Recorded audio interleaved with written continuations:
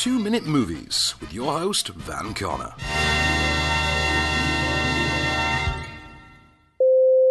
Having begun life as an Oliver Stone movie entitled The Last Tour all the way back in 2010, Netflix's Da 5 Blood sees legendary filmmaker Spike Lee follow up the superb Black Klansman with a towering yet ruminative mediation on not only the Vietnam War, but America's long-standing history of the poor treatment of black soldiers, while simultaneously taking on elements of Three Kings, Heart of Darkness, and A Simple Plan. Set in both the present day and the height of the war, Da 5 Bloods follows an ensemble cast consisting of Delroy Lindo, Clark Peters, Norm Lewis, and Isaiah Whitlock Jr. as a group of surviving veterans returning to Nam in search of not only the body of their slain platoon leader, but also a case of gold stashed and left behind to collect in calmer days. It's another example of Lee's sublime ability to craft a story in seemingly any genre he chooses, and it's given serious heft in the form of both a powerhouse performance from Lindo and quite endearing support from the always engaging Peters. Naturally, events in the world at the time of this recording, June 2020 for posterity, mark an incredibly timely point at which to release the African-American auteur's latest expression at the treatment of Black America, with one scene involving the squad learning of the assassination of Dr. Martin Luther King, playing with not only the gravitas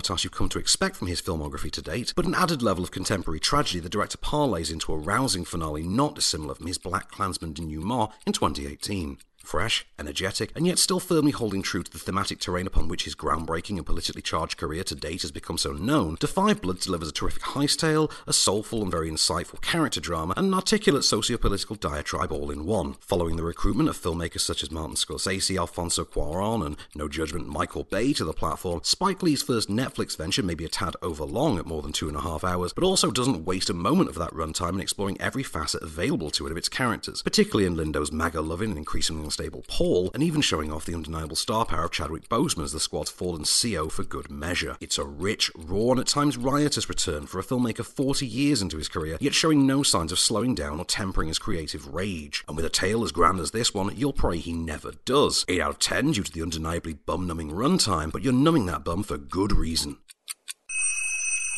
Original podcasts presented by Hefcorp.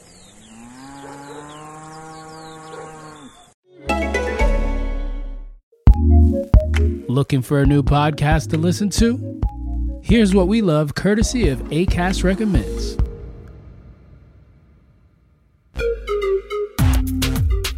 Hey there, this is Amari Jones. I'm a Black trans woman, a journalist, and a storyteller.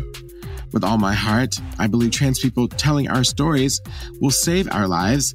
That's why I host the Translash podcast. You see, people just don't see us as human. Our stories are everywhere. We're being talked about, but not heard from. That's why you will hear trans people and our allies talk back about what matters. So come join us on this fun and insightful journey to learn and laugh and hear my shade. You can hear the Translash podcast every other Thursday. Subscribe wherever you listen.